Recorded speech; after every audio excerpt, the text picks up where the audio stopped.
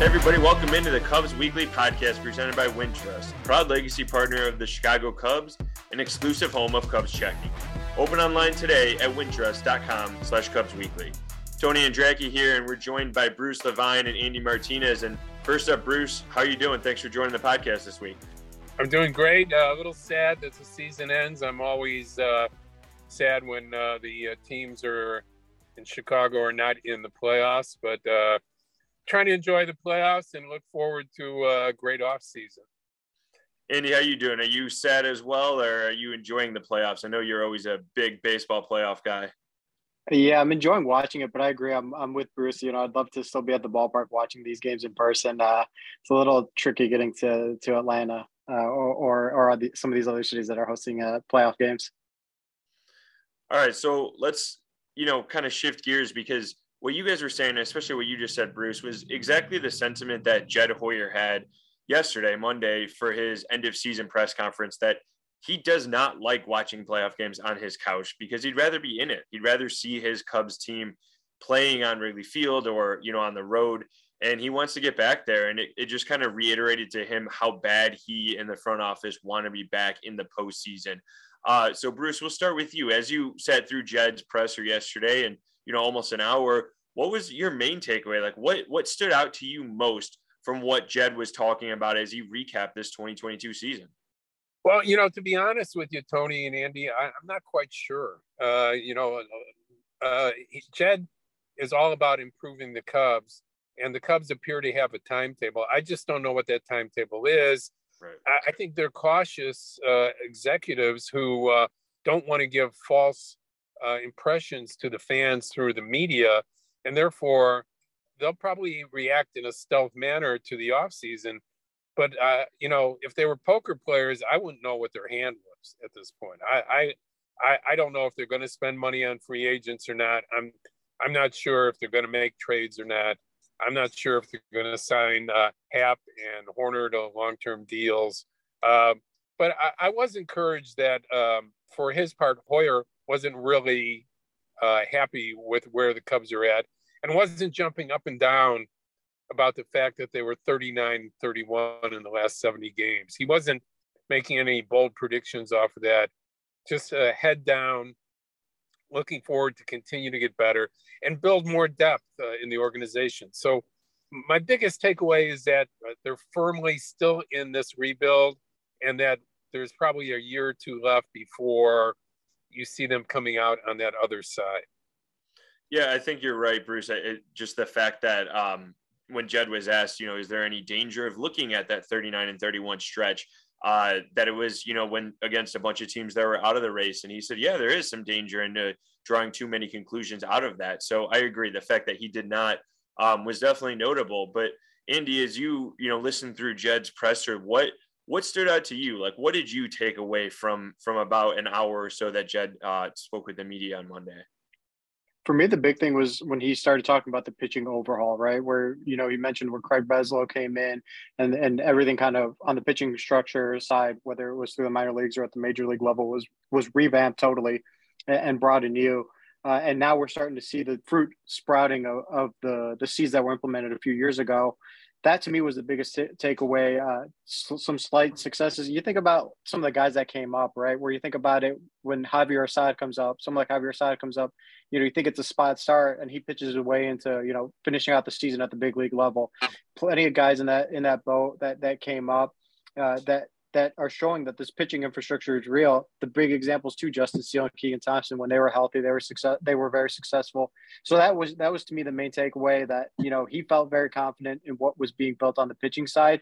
And the one thing he mentioned too that was interesting on the pitching side was he said it was further ahead than the previous rebuild, right? Where, the pitching infrastructure was set up. You think about, what the pitching was like, the last time around. It was, you had to go get a John Lester and you had to go get, back end like a John Lackey back into the rotation guy. Like there was no, pipeline coming through. You're starting to see the seeds of that, changing for the Chicago Cubs. And realistically, they need a lot of arms. You think about teams that are in the playoffs right now, like the Dodgers. They used 12 different starters this year, as loaded as their rotation everyone thought was going into the season. They used 12 different starters. The Mets had 8 guys make over 9 starts this season. So you just need the pitching, and to see the success that he's mentioned, that was my biggest takeaway from Jed. Yeah, for me, I think it was just the going a little bit on what you were saying, Bruce, is the potential to be a super interesting offseason. Like I initially wrote, as I was thinking about this storyline, this topic on our podcast it is going to be a very interesting offseason for the Cubs. But then I felt like the need to couch it a little bit, kind of going back, like you said, Bruce, is that like they could sign Hoerner or Happ to an extension. Wilson could accept the qualifying offer and return to the Cubs next year. Cubs could make a big trade or sign big guys. I don't know how likely any single one of those things are, let alone multiple together. But I do think that there is the potential to be a very, very interesting offseason and a normal offseason. And I think that's what I'm looking forward to most, obviously, after the lockout last year and the pandemic really kind of influencing the offseason 2 years ago. The potential for the Cubs to do similar to what they did last year, with Seiya Suzuki and Marcus Stroman, among other signings and moves, very impactful, both, in the short term and the long term. And so, yeah, I do think that Jed was very, the way he spoke about the end of the season was intelligent, right? Like he said back in August that it was important to finish the season strong to give the front office confidence that this ship was moving in the right direction. Like we said, the Cubs did exactly that, but now it's their turn. It's the front office's turn to augment that roster with some moves in free agency or some trades to get some frontline talent. So I do think there's a potential. And also, let's see what happens. Like as we recorded this podcast, like earlier today or yesterday, the Braves locked up another member of their core, and Jed has spoken about how the Braves are doing it, so well and such a good job of locking up all their core members. So let's see if the Cubs do that as well. Let's see if Nico Hoerner spends the next 10 years with the Cubs, as he only has a few years left before free agency now. And Ian Happ only has 1 year left now that 2022 is done. So I think those two guys are probably towards the top of the list in terms of extension candidates. But yeah, I think, we'll see. And it should be a very interesting offseason, or at least has all the makings of it. But Bruce, besides like main takeaways, what else kind of stood out from Jed's presser to you? What else were you kind of drawing from that and trying to apply to the offseason? Well, just the fact that they don't feel they've accomplished anything yet. If you look at the position players on the team, I mean, coming back to 2023, Tony, Andy, how many position players can you identify at certain positions right now and say that's for sure? Okay. You might be able to say Suzuki and Wright. Okay. You might be saying Hoerner is short, but it might be at second, depending on whether they acquire a shortstop by free agency or trade. You might say Morel has earned a spot somewhere. You might say Happ is the left fielder. Or if he's in a situation where he hasn't signed, he's in a lame duck situation and kind of in the Contreras role that he was in all year long. So there's plenty of work to be done.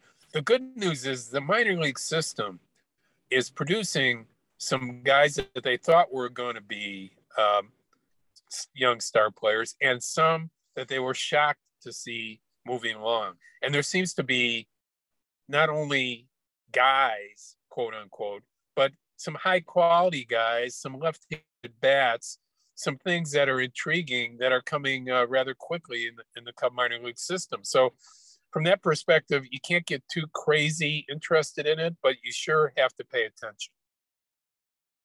Andy, how about from you? What else besides, your main takeaway of pitching, as you mentioned before, what else from Jed's presser stood out? What else should fans take away from that 55 minutes that he talked? Yeah, you guys touched on it, but just I took it a little differently than you, Bruce, but I almost took it as cautiously optimistic in a way, right? Where it seemed like there was, not a ton. It wasn't rah, look at the 70 game stretch, look at what we did. It's more like, yes, we had a good 70 game stretch, but as you mentioned, the schedule, as you mentioned, the what was going on around them. They did sweep the Mets. They did sweep the Phillies. There's things to take away of that. But what's that environment like, when you're 3 games out of a playoff spot. Things like that, when you're playing maybe a little bit more tense, you're not as loosey goosey as you may have been. To me, that was just the overall tone that I took from Jed, was that there's some cautious optimism where there's a lot of great potential pieces, as you mentioned, Bruce. Maybe Seiya Suzuki in right field, Nico Horner up the middle somewhere, Christopher Morel somewhere, Yan Gomes behind the plate, maybe Wilson Contreras platooning with him. There's pieces there, but that doesn't mean that you add one player and boom, it's 90 wins and you're a playoff team. There's just some cautious optimism, and that's kind of what I took from Jed as a whole in his 55 minutes or so, whatever exactly time was when he spoke. Yeah, I think definitely cautiously optimistic is probably a good way to sum up where Jed's at. Obviously realistic too, as we were talking about as well, and as Bruce mentioned. For me, another thing that kind of stood out was not necessarily something I thought about going in, but just how cognizant he and the Cubs front office seem to be, and probably front offices around baseball are, with the new rule changes, which with pitch clock, with bigger bases, with the shift, or the banning of the shift rather, and they understand, the need to get more athletic up the middle, particularly with your middle infield, and how speed can come back into the game more, how base running and stolen bases have kind of matriculated back into being more important because of the bigger bases, because of a limit on how many times a pitcher can throw over to first base and attempt pickoffs, all these different things. And yeah, like we said, Bruce, you were just mentioning, Nico Horner could be the starting shortstop for the Cubs next season, or they could sign one of these top free agent shortstops, move Nico over to second base, and you probably have the makings of the best middle infield defense in the game, or at least close to it, because Nico is, a well above average middle infielder. We've already seen him be a Gold Glove finalist at second base. It's very possible he's a Gold Glove finalist at shortstop this year as well. And then you take, you put that into the equation without shifts, and the Cubs could be in a very, very good spot. And then, yeah, base running. I mean, they understood this year that they needed to push the envelope a little bit more. And a guy like Nico Horner, stole 20 bases, and other guys like Christopher Morel and Seiya Suzuki, Ian Happ, stole bases at various points, Patrick Wisdom as well. So, incorporating that more into speed, but then just how these rule changes affect roster building, and how Jed and Carter Hawkins and the rest of the Cubs front office views that this offseason. So I did think that was pretty interesting. Jed touched on that on a couple of different times throughout his press conference. So definitely will be something to watch. And defense, I think in general, is a huge thing for the Cubs, because as we know, they have a lot of pitching, but they need to catch the ball behind them, especially if they cannot shift anymore. And adding on to what you said, Tony, taking some of the things that Andy said along the way as well. Yes, they did steal a lot of bases. Yes, they probably led the league, or were second in stolen bases in the National League. But Hoyer, one of the bigger takeaways was he said that it was not a good base running team. Right. And that has to improve. And I think that was the hesitation with the coaches. The bigger takeaway was that he's not automatically bringing back all the coaches. So, will there be a change in, infield coaches? Will there be a change in base running coaches? Will they keep those guys and augment it by bringing other guys in to support those areas? Those are the things that we're waiting on here. And I think if there was any minor shock for me, it was that he wasn't ready to say that all the coaches are coming back in the same position they were in. Yeah, for sure. And I mean, you're right, Bruce. We heard the same thing from David Ross about base running. Like the very first thing he said when asked about it on the final homestand was not good enough, like made too many mistakes. So it'll absolutely be a focal point for the Cubs this winter. And like we said, maybe as they're building the roster as well, speed is becoming more important than it has been probably at any other point in the past decade or so, based off of these new rule changes. So it'll be fascinating to see how Jed and the front office approach that.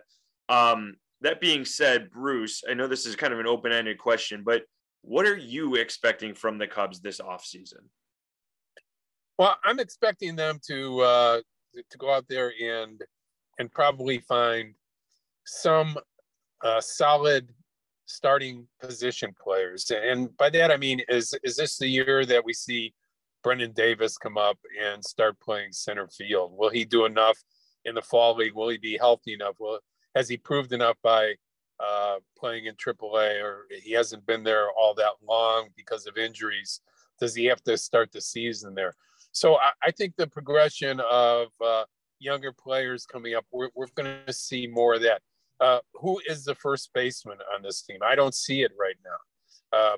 Who is the catcher in this team? As Andy said, and rightfully so, Gomes is under contract for one more year, and he did a phenomenal job catching 69 games. But who catches the lion's share of the games if you don't have two guys like Contreras and Gomes on the team?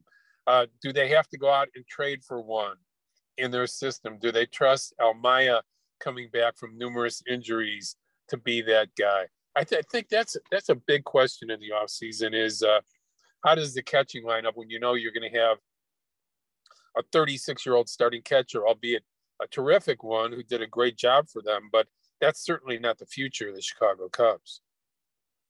Yeah, for sure. And Andy, when you look at this offseason, what are you expecting the Cubs to do? What should fans be expecting from this team? I think that I wrote it down. The biggest thing that I expect from this offseason from the Cubs is you're going to hear in quotes the word the Cubs a lot throughout the offseason, whether it's in rumors, whether it's in, discussions, trade discussions, whether it's whatever.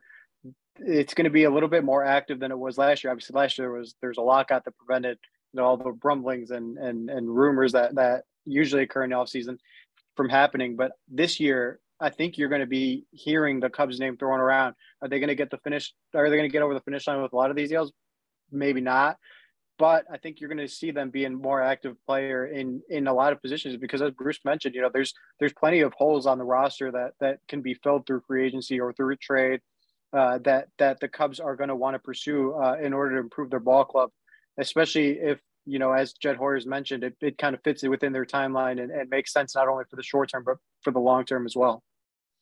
Yeah, I think I agree with both of you guys, and that's what I have written down is I just expect the Cubs to add some serious talent. And along the lines of, I think at the bare minimum is like a Stroman Suzuki type offseason like we saw last year. And like you said, Andy, given the full offseason, assuming there's not a 99-day lockout, more time for rumors, more time for, conjecture and speculation and all of that. And I do expect the Cubs to be at least listed and rumored in markets for, assuming DeGrom opts out and is a free agent, or if Carlos Rodon is, or, any of those big free agent shortstops. And who knows, maybe they're randomly thrown in the Aaron Judge thing. I don't necessarily see a perfect fit there between the two sides, but I just expect the Cubs to be adding some talent at some point. I think, up and down the lineup or up and down the organization, there is some depth. And it goes back to what you guys both mentioned before, and Andy, especially on the pitching side. And there are some young prospects like Bruce, you mentioned Brennan Davis coming up, Matt Mervis may be close, Alexander Canario. There are some guys that are close, some young talent that could impact the team in Chicago next season, maybe even beyond. But what the Cubs need is that frontline talent. They need star power. And that was something that Hoyer mentioned as well, is like they do need star power. They, a guy like Juan Soto is not going to be available. Freddie Freeman signed a big long-term deal with the Dodgers. But like getting players like that is important for the Cubs moving forward. I can't guarantee that that's going to happen this winter, but I do think that it's, more likely now than really over the last 5-6 years at least. That they add somebody of that level, some star power to this roster for sure. But Bruce, you mentioned before, especially in first base, but as you look at the rest of this roster, what are the biggest areas that you think the Cubs need to address this winter? I think they have to make a commitment one way or another to Ian Happ. Is he the leader of the Chicago Cubs? He certainly stood tall as the leader this year and has solidified his game all the way around defensively, as well as being able to be a line drive hitter from both the left and right side and make more contact. So it's all there, but he is a free agent as of November 2023. So is he somebody you're going to hang your hat on here? Or because you're still in a rebuild, does he bring you back to really good young prospects again over the winter in a trade? I don't think his value could be too much higher than it is right now. He's shown that he can hit from both sides. He's shown that he can play a solid left field, and he's only 27 years old. those are all great things that people would want to trade for. The fact that he's going to be a free agent kind of diminishes it a little bit, but he could be a final piece for a team that's looking for an outfielder out there. So if they take a step that way, I'll ask both of you guys, and maybe Andy, you answer first. If they trade Happ, will that be a good or a bad sign to Cub fandom? That's a really good question. I think it could be both. It could be a good thing in the sense of what your return is. It could be a bad thing in the sense that, we've seen what his impact is in the clubhouse. We've seen what his performance on the field is like. I thought this 2022 was huge for Ian Happ and impactful for him becoming an all-star. His journey from, first round pick to getting to the majors, struggling, coming back, seeing flashes in a pan of what he can be, to this season being, what the Cubs thought he would be. There's a ton of value in what he brings from both sides of the plate. His defense has improved dramatically. So to answer your question, maybe not answer your question, Bruce, it's good and bad. It could be good and bad. Yeah, I mean, I would agree with that. I think in the short term, probably bad for bad for Cubs fans in the sense that 2023, like we said, is a real shot to be a year, depending on what the Cubs make, the moves they make this offseason, a real shot at like competing and contending. And not necessarily as a World Series favorite. I think a lot would have to happen and go right in order for anybody to consider the Cubs a World Series favorite next year. But, it took 87 wins only for the Phillies to make the playoffs this season in the NL. Like that's an increase of 13 from where the Cubs were this year. Obviously, that's a lofty goal, but it's not altogether crazy if you add talent, if things break right, if maybe they're a bit healthier. Again, things have to go right, but that would be much tougher to do if you trade Ian Happ. I think, next season, just the fact that they already do not have much left-handed impact in the lineup, and him being a switch hitter, he does that. He could be a Gold Glove defender in left field.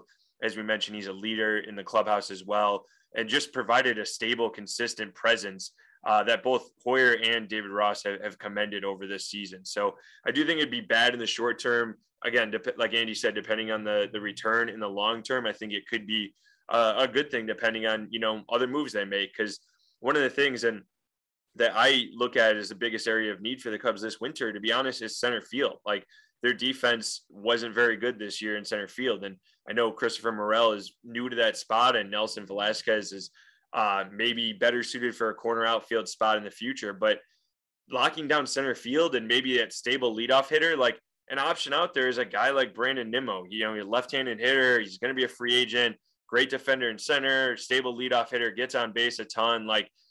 As you look at the roster right now, maybe hard to see the Cubs locking a guy like that up long-term when you have Happ and Suzuki already.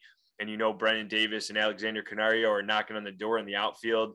Pico Armstrong may only be a couple years off, but again, maybe if a Happ is dealt or something like that, if they go down that path, then Brandon Nimmo is another guy that they go with. So, really interesting question, Bruce. And I think that in a lot of ways it will define the offseason. If they do give Happ an extension, if they do nothing and kind of stand pat and let him go into next season, I think it has the potential to give us a nice indicator of where the Cubs feel like how close they are and where they truly believe 2023 is for them.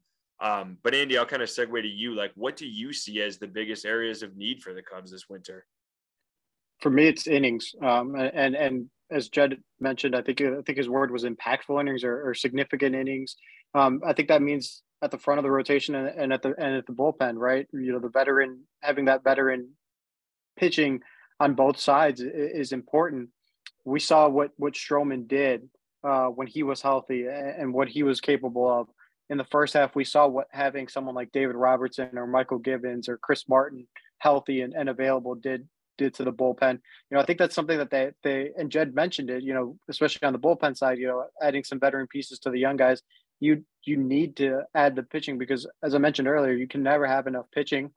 And adding, some of, whether it's a frontline rotation starter or someone in the Stroman-esque, it builds your rotation tremendously, and it gives you so much credibility and the ability, the flexibility to be creative with someone like Keegan Thompson, with Adbert Alzolay, and build your pitching staff to cover innings for a 162 game season.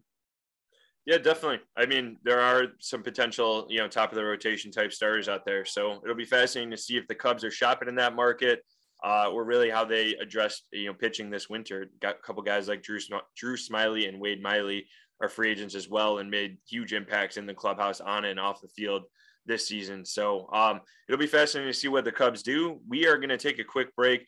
When we come back, the three of us are going to take a little rewind and look at the 2022 season, some of the top moments, and then we're going to finish this podcast with a bold prediction for the offseason. So stay tuned. Get your Wintrust exclusive debit card. Get your Cubs card. Ooh, I'll take one. How much? Actually, they pay you $300. You heard right. Get a $300 bonus when you open a Cubs checking account with Wintrust. Enjoy all perks and purchase with pride every time with your Wintrust Cubs debit card. Wait, $300? what? I'll take a $300? $300? Get your exclusive card at wintrust.com/Cubs. Only $100 required to open. No monthly minimum balance and no monthly maintenance fees. Member FDIC and equal housing lender. Hey everybody, we're back with the Cubs Weekly Podcast, and we're going to do a little rewind here and reflect on the 2022 season. So, Bruce, let's start with you. Best moment of the 2022 Cubs season. What was it? Well, the best moment would have to be the series at the end of the year against the Mets. Okay, to me, I know it's more than one moment, but it showed what a team like the Cubs building toward wanting to be like the Mets, wanting to be like the Phillies, who they also swept, and how it altered the Mets season to the point where it made them the wild card in essence, and it made them also out after the first round. That's so significant, and I think the Cubs could hang their hat on the fact that although they're not the Mets yet, they might not quite be the Phillies, but that they're a lot closer than people might think to being a very good ball club in the National League. I'm not saying they're the Dodgers. I'm not saying they're Atlanta. But as Andy pointed to, getting people signed up, identifying the young players in the organization, signing them early, and building more and more of those. So I think that was a significant part for me of the season for the Chicago Cubs. Andy, how about you? What was the best moment of the year? For me, it was Hayden Wesneski's immaculate inning in Pittsburgh. I thought that was a really fun moment. Not only because I'd never seen an immaculate inning, but then just the story behind it. Hayden Wesneski was ecstatic, looks at Yan Gomes. He's like, yeah, have you ever done one of those? And Yan kind of pops his balloon going, yeah, I've caught like 4 or 5 immaculate innings. So I thought it was just a funny, veteran rookie interaction. And Hayden was great afterwards, just telling us that story and his joy to his kind of disappointment, but very, very cool moment, very fun moment to experience an immaculate inning. Yeah, no, that was cool for sure. I like both of those moments. But for me, it was the 21-0 victory on April 23rd over the Pirates. Obviously something that does not happen every year. And, it was a kind of an impactful day. It was my birthday. And Andy, I think something else interesting happened that day, right? Yeah, that was the day I got married. And that was actually the one I was going to go with. But I didn't know if it was too, self-serving to go with that one, or I got you. To toot our horn too much. So I appreciate you taking that one. Yeah, I got you. I tee you up there. But no, that was just such a cool game, and honestly, something that, like, even though I wasn't at it because I was at your wedding, it's a game that I'll remember for a very long time. Just the way they did it. I mean, they had so many hits throughout the afternoon. So really impactful game, memory that I'll definitely keep for a while. But Bruce, as we go on to the next thing here, the most important on-field development for the Cubs in 2022, what do you think it was? I don't think it's close. It's Nico Hoerner playing a full season at shortstop. And as you guys pointed out, not only playing there, but as you said, Tony, possibly a Gold Glove shortstop again after being a candidate at second base a couple of years ago during the pandemic shortened season. Him not only establishing himself, but playing twice as many games as he ever played before, and also taking a hold of some leadership on this team as well. So to me, that was tremendously significant. And just as you guys, when you talk to him, I'm sure you feel the same way. Such a thoughtful guy, such a team first guy, an ideal guy who honestly has outkicked his coverage as far as many scouts that I talked to opinion of what he would be like. A lot of people thought that was they went way over drafting him number one back when he was drafted by the Cubs, and that he would be a nice utility player in the major leagues, maybe, but not a starting player, certainly not the arm for shortstop. And he's shown that he had plenty of arm, the way that he's gone about him building himself up into a younger, stronger baseball athlete. So that was totally impressive to me. I don't think anybody could outdo what he did. Happ is a close second, but I think for the future, it's Nico Hoerner in short. Yeah, it was kind of funny, Bruce, to your point about how team first he is. Like Hoyer was joking that Hoerner gets annoyed when people talk about him and not about the team, because he just is all about winning and all about the team. And he's been that way. I mean, I remember my first impression of him when he got called up in 2019 was exactly that. Like, you ask him about himself and he kind of clams up. You ask him about the team and he just unloads and starts talking a lot. And so that definitely speaks to who he is for sure. And I mean, back to your point too, like, I think one could argue he's the greatest draft pick of Theo and Jed's tenure in the front office. I mean, Chris Bryant was kind of a no-brainer at number 2 overall. And, even guys like Ian Happ and Kyle Schwarber and, Almora didn't go on to have as impactful of a big league career, but Nico obviously at 24 was a surprise to some and paying huge dividends right now. But Andy, for you, what was the most important on-field development for the Cubs? Well, I had Nico Hoerner as my top, but just to kind of differentiate, I'll go with the pitching staff in the second half. We talked about their 39-31 run. That was all due to the starting pitching. The pitching overall. Starting pitching had a 2.89 ERA in that stretch, third best in baseball, and their overall pitching staff had a 3.3 ERA, which was the fifth best in baseball in that time. Seeing the development of the pitching when guys like Drew Smyly, Wade Miley, Kyle Hendricks all went down, I thought that to me was the biggest on-field development for the Cubs in 2022. Yeah, I agree that I had pitching as well, but really just pitching development and the homegrown arms, because there was such a storyline surrounding the Cubs for years that they couldn't develop pitching and there were no impact arms coming up through the system and arriving at Wrigley Field. And we saw, Javier Assad come to the big leagues and break out. Steele and Thompson really took major steps in multiple different roles for Thompson. And for Steele, I mean, he was the best pitcher in the National League for 2 months before he went on the IL. Hayden Wesneski was not a homegrown arm, but he was the return for a homegrown arm in Scott Effross in that deal. Brandon Hughes, Michael Rucker, Adrian Sampson broke out, like Mark Leiter, an under-the-radar pickup. A lot of guys up and down that made me really kind of, turn my head and realize, like, the Cubs pitching infrastructure since Craig Breslow has taken over the last 3 years, they really have something here. And obviously, we'll see how that plays out next year. That nothing's guaranteed, but I think it was a major, major win in 2022 for the pitching development overall throughout the organization. I kind of touched on this a bit, so I won't expand any further. But for me, we're going to go to most impactful roster move. I think just trading Scott Effross for Hayden Wesneski, it was a surprise for me, but something that has a potential to pay major dividends down the road, especially because now we hear that Scott Effross has to undergo Tommy John surgery, which is a major blow to a good guy, a guy who's been through a lot of adversity. And I know the Cubs are certainly wish him well and hope, he has a quick recovery as quick as he can after Tommy John. But Wesneski looks like a major piece of the future for the team. So I think that was the most impactful roster move of the season. Bruce, what do you got for the Cubs? Well, I'll go with Christopher Morel, a guy that nobody was talking about, promoted from Double-A early in the year and had an immediate impact, not only with the skills that he has. He hit 16, 17 home runs, and, he showed, power and ability to different positions. We don't know he's going to play for the energy and joy that he brought to the team. Just people were commenting right away about how he introduces himself to everybody and ingratiates himself with everybody and hugs everybody.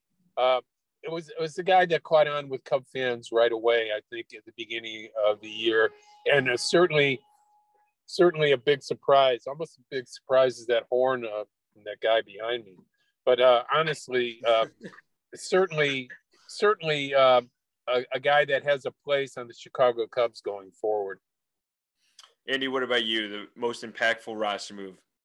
I think for me, it was Yan Gomes for two reasons. We look back at 2021 and the backup catcher position, how tough that was for the Cubs and for Wilson Contreras and the significance it had there.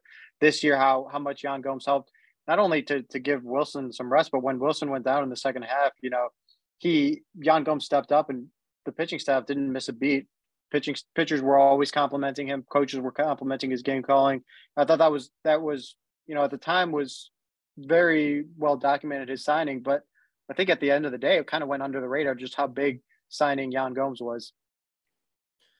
Yeah, and I think you're right, Andy. Like, really just the fact that he solidified the backup catcher spot after such a turnstile in 2021, I think is massive. And he's back for next year as well. So, and also an option for 2024. So he could be the catcher, a backup catcher or more moving forward. Biggest surprise of 2022, I'll go with mine first here just because, Bruce, you touched on it with Christopher Morel. He was not a guy that was on my radar at all. Obviously on the 40-man roster, but he had only played 10 games above Double-A coming into this year, and that was all at the end of last year. I just did not see him making an impact, let alone making an impact in mid-May, and then sticking through the rest of the season, leading off for about a month or longer, playing all over the field, like all these different things. I didn't see that coming at all with Morel. I did think he could be a guy down the line that certainly could be a utility role player. I didn't see that coming in 2022. So fascinating development, really great kid overall, and really great win for the Cubs player development system. But Bruce, what did you have for biggest surprise from the season? The biggest surprise for me was the way that Kyle Hendricks struggled at the beginning of the year. And eventually, toward the end of May and June, we found out, he was dealing with shoulder problems, missed quite a bit of time before. It was proven out that he had shoulder issues and would eventually miss the rest of the year. But we've gotten so spoiled by Kyle Hendricks being the Mr. Consistency on the Cubs that I was kind of floored that for the second half of last year wasn't great for Hendricks either. So I was surprised that he struggled to begin 2022. Hopefully, after getting this thing cleaned up and a lot of rest, that he's going to come back and be a strong part of the Cubs rotation moving forward. To look at Kyle Hendricks and know that, he's going to be starting 2023 as his 8th or 9th year as a Chicago Cub. You look at, still has that young face, but he's thrown a lot of innings. There's a lot of miles out there, and I'm hoping he comes back strong for them next year. But that I was surprised by the beginning struggle for Kyle Hendricks at the beginning of 2022. Yeah, no, me too. I really thought that he was going to rebound after the way the last season ended, because he had such a great stretch for about 3 months in the middle of last year, and I thought he was primed to be the opening day starter and carry this rotation. So obviously didn't turn out that way. But Andy, what'd you have? What was your biggest surprise from the year? Sticking with pitching, I'm going to go with Adrian Sampson. DFA twice this season, once by the Cubs, once by the Mariners. And then he comes back in September and October, makes 7 starts, 1.63 ERA, 1.03 WHIP. To me, that was just incredible, the run he went on, where, he was one of the best pitchers in baseball over the last, month or so. And you really think about it, he solidified a place, as long as he has health, as long as, nothing crazy happens in the 2023 pitching staff in some capacity. I thought that was, to me, a big revelation for the Chicago Cubs. Cubs MVP next up. Bruce, who was the most valuable player for the Cubs this season? Well, I'm going to go back to Hoerner, because I think he just anchored that infield without a good starting shortstop to anchor it and to solidify the defense. No team looks good out there. And I thought just the way that he played the position and solidified the team with his bat. I think he was the 5th or 6th hardest guy to scout in baseball. Just hard contact. I continue to see him growing power wise. I think he's a 15 to 20, 25 home run guy eventually. But to me, that was he was the MVP, because I don't think the pitching production would have been as good without a great starting shortstop like he was this year. Yeah, for sure. I actually had Nico as well. And, 10 homers, 20 stolen bases, like 280 hitter. Like you said, Bruce, hard to strike out. I think easy choice for me that he was the MVP, and has the potential to be the MVP on the team moving forward, especially depending on who they signed. But I think one of the most important players, if not the most important player on the roster moving forward for the next few years. Andy, who was your most valuable player from the Cubs season? I had a split vote between Nico Hoerner and Ian Happ, partially because I knew that Nico Hoerner would probably be getting a lot of votes from the rest of the voting contingency. But Ian Happ, 4.3 WAR this season. We talked about the Gold Glove level. 42 doubles this year was really incredible. When you think about the sheer number of doubles that is, you have 25. You're patting yourself on the back. 42 was incredible for Ian Happ. We saw him grow as a leader too. The impact he had on the clubhouse. So for me, for all those reasons, I'm going to go with the split vote of Nico Hoerner and Ian Happ. All right, Bruce, Cy Young. Who was the Cubs Cy Young from the year? Well, the Cy Young Award winner for the Cubs would, in my mind, have to be Justin Steele. He was just dominant, and he was just what they needed after showing up in 2021 and then establishing himself as a important, as you pointed out, dominant pitcher for a good portion of 2022 with the Cubs, being a left-hander, all those things that make him good. And just to watch him with his mound presence, him and Thompson both, just to go from young pitchers with a hope to go get major league hitters out to watching them confidently go on the mound and saying, "I'm getting you out." I thought he was the winner, and I thought he was the most significant pitcher for the Cubs this year. Yeah, Bruce, you're living rent-free in my head, because that's exactly who I got to. Justin Steele was my Cubs Cy Young vote here as well. He was a guy that wasn't even guaranteed a rotation spot going into spring training. I think it was pretty obvious by the time, the shortened spring training ended, that he was an obvious choice for the rotation. But, yeah, we just didn't really know what to expect. And now the way he finished the season, even though he missed the last 5-6 weeks with a back injury, he's a guy that I very well could see starting a playoff series for the Cubs, whether that's 2023 or beyond. He's a guy I could see being like a game 2, game 3 starter, maybe even game 1 if he continues to ascend. But yeah, he's in major development for the Cubs rotation. Looks like a very good long-term piece for that starting staff. Andy, who did you have? Who was the Cubs Cy Young? Was it Adrian Sampson, like you mentioned, or somebody else? No, I'm not. I went for as close to full body of work as I could. So I went with Marcus Stroman. Okay. If the Cy Young was just September and October, it's no brainer. It's Adrian Sampson. But no, Marcus Stroman, 3.5 ERA, 1.15 WHIP this season, and really once he overcame that bout of COVID he had early on in the season, he was the Marcus Stroman of old. 2.56 ERA, 1.11 WHIP in those 16 starts after he returned from COVID. The Cubs got exactly what they had signed for as soon as he came back from COVID. And if he has that in 2023, that bodes well for the Chicago Cubs. All right, let's have some fun before we wrap up this pod. Bold prediction for the Cubs off season. Bruce, hit me with your bold prediction. Tony, my bold prediction is that the Cubs sign a free agent shortstop. There's a lot of good ones out there. I think Trey Turner is the guy that would be the leader and the guy that would turn things around. And don't forget, it doesn't mean that Nico Hoerner doesn't play shortstop. It means because you remember Turner going to the Dodgers, he played second base when they had an all-star shortstop in Kyle Seager over there. So from that perspective of what he does defensively, what he does offensively, on the bases, been on a championship team, that type of leadership for a pretty young guy still, I think that would be the bold move that the Cubs can make, showing that they're right around the corner of being a contender. Yeah, that would be a fun move to cover for sure. Andy, what do you got? Bold prediction for Cubs offseason. Well, I just want to preface it by saying my bold prediction for the pitching last season on this podcast was the Cubs would get Marcus Stroman. So you didn't want to toot your horn with the 21-0 on your wedding day, but you're going to toot your horn about a year-old podcast, Andy. I think you deserve a hand for that, Andy. Yes. And I'm going to go with pitching again. The theme of the podcast for my end, I think they're going to add a frontline rotation piece to complement the rotation, someone like a Carlos Rodon, but there's also plenty of guys like Taijuan Walker that are on the market. And I'm going to go a little as an honorary mention. Craig Kimbrell's going to be a free agent. We saw how successful he was. Is there a reunion there? Possibly, if he continues to play. Those are my bold predictions for the offseason for the Cubs.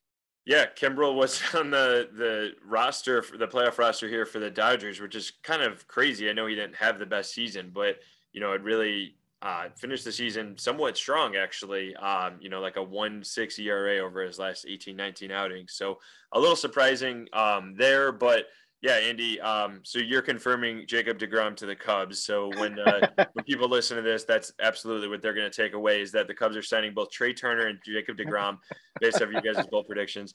But no, in all seriousness, mine is just that the Cubs make a big trade, and I'm defining big as impactful. And, I guess Scott Effross for Hayden Wesneski is impactful, but I'm thinking more of like acquiring big league talent, like immediately. And I think that there's a lot of prospects the Cubs have. And, as we talked about, especially outfield, there's a lot of outfielders coming up through the system, Brendan Davis, Alexander Canario knocking on the door, and some unproven young talent that, like, I could see this being an offseason that Cubs package a couple of prospects maybe that they've been building and developing over time, and acquiring maybe a frontline starter, maybe a first baseman or center fielder or somebody else that can be an everyday part of the lineup.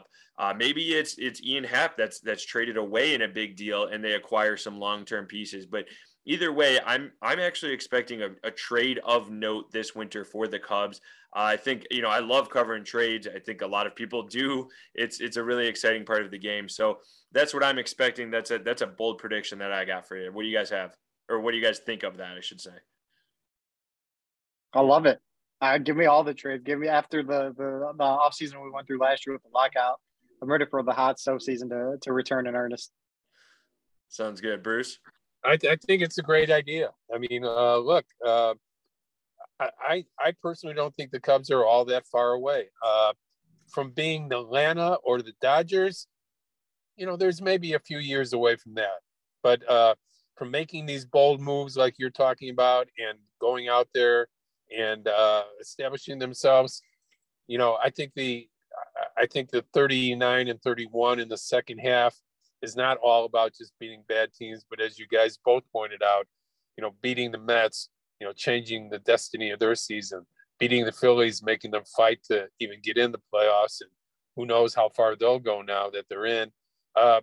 That's my point, is if you make yourself into a playoff contender, anything can happen this time of year. Look at in the first round of the wild cards, 3 of the 4 winners were teams from visiting teams with worse records that ended up making it into an upset, and they're moving on. So getting into the tournament, that's what it's all about. And I think the Cubs aren't all that far away from that.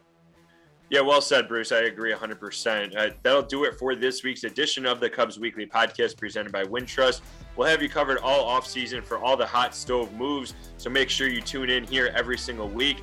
And don't forget to download and subscribe to the pod on Spotify or Apple Podcasts, and check us out in video form on the Marquee Sports Network app and YouTube. For Andy and Bruce, I'm Tony, and thank you for listening.